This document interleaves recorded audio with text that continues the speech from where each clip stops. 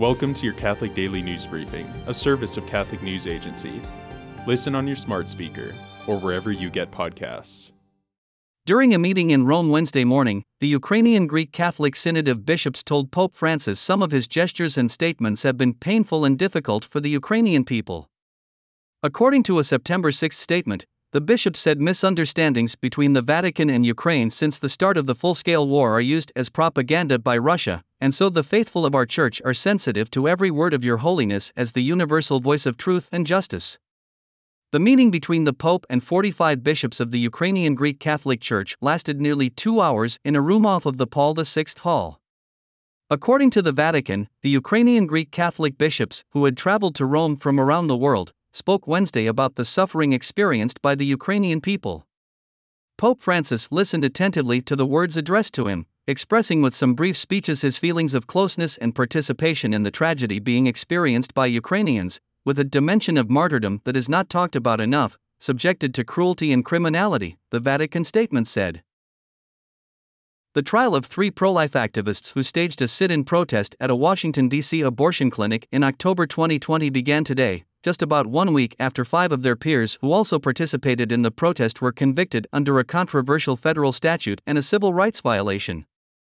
If convicted, the defendants could face up to 11 years in prison, 3 years of supervised release, and a $350,000 maximum fine.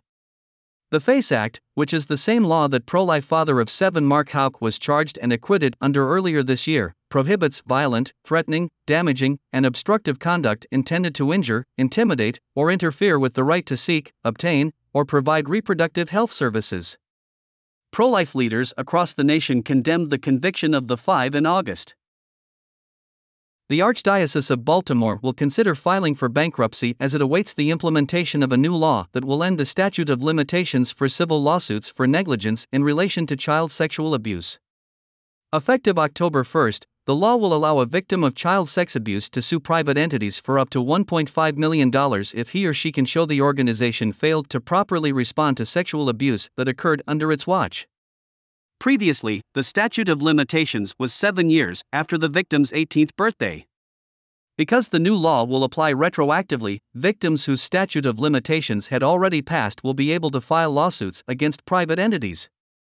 An Attorneys General report from April accused the Archdiocese of covering up child sex abuse for decades, and the Archbishop believes this law could lead to multiple lawsuits that could have devastating financial consequences for the Archdiocese.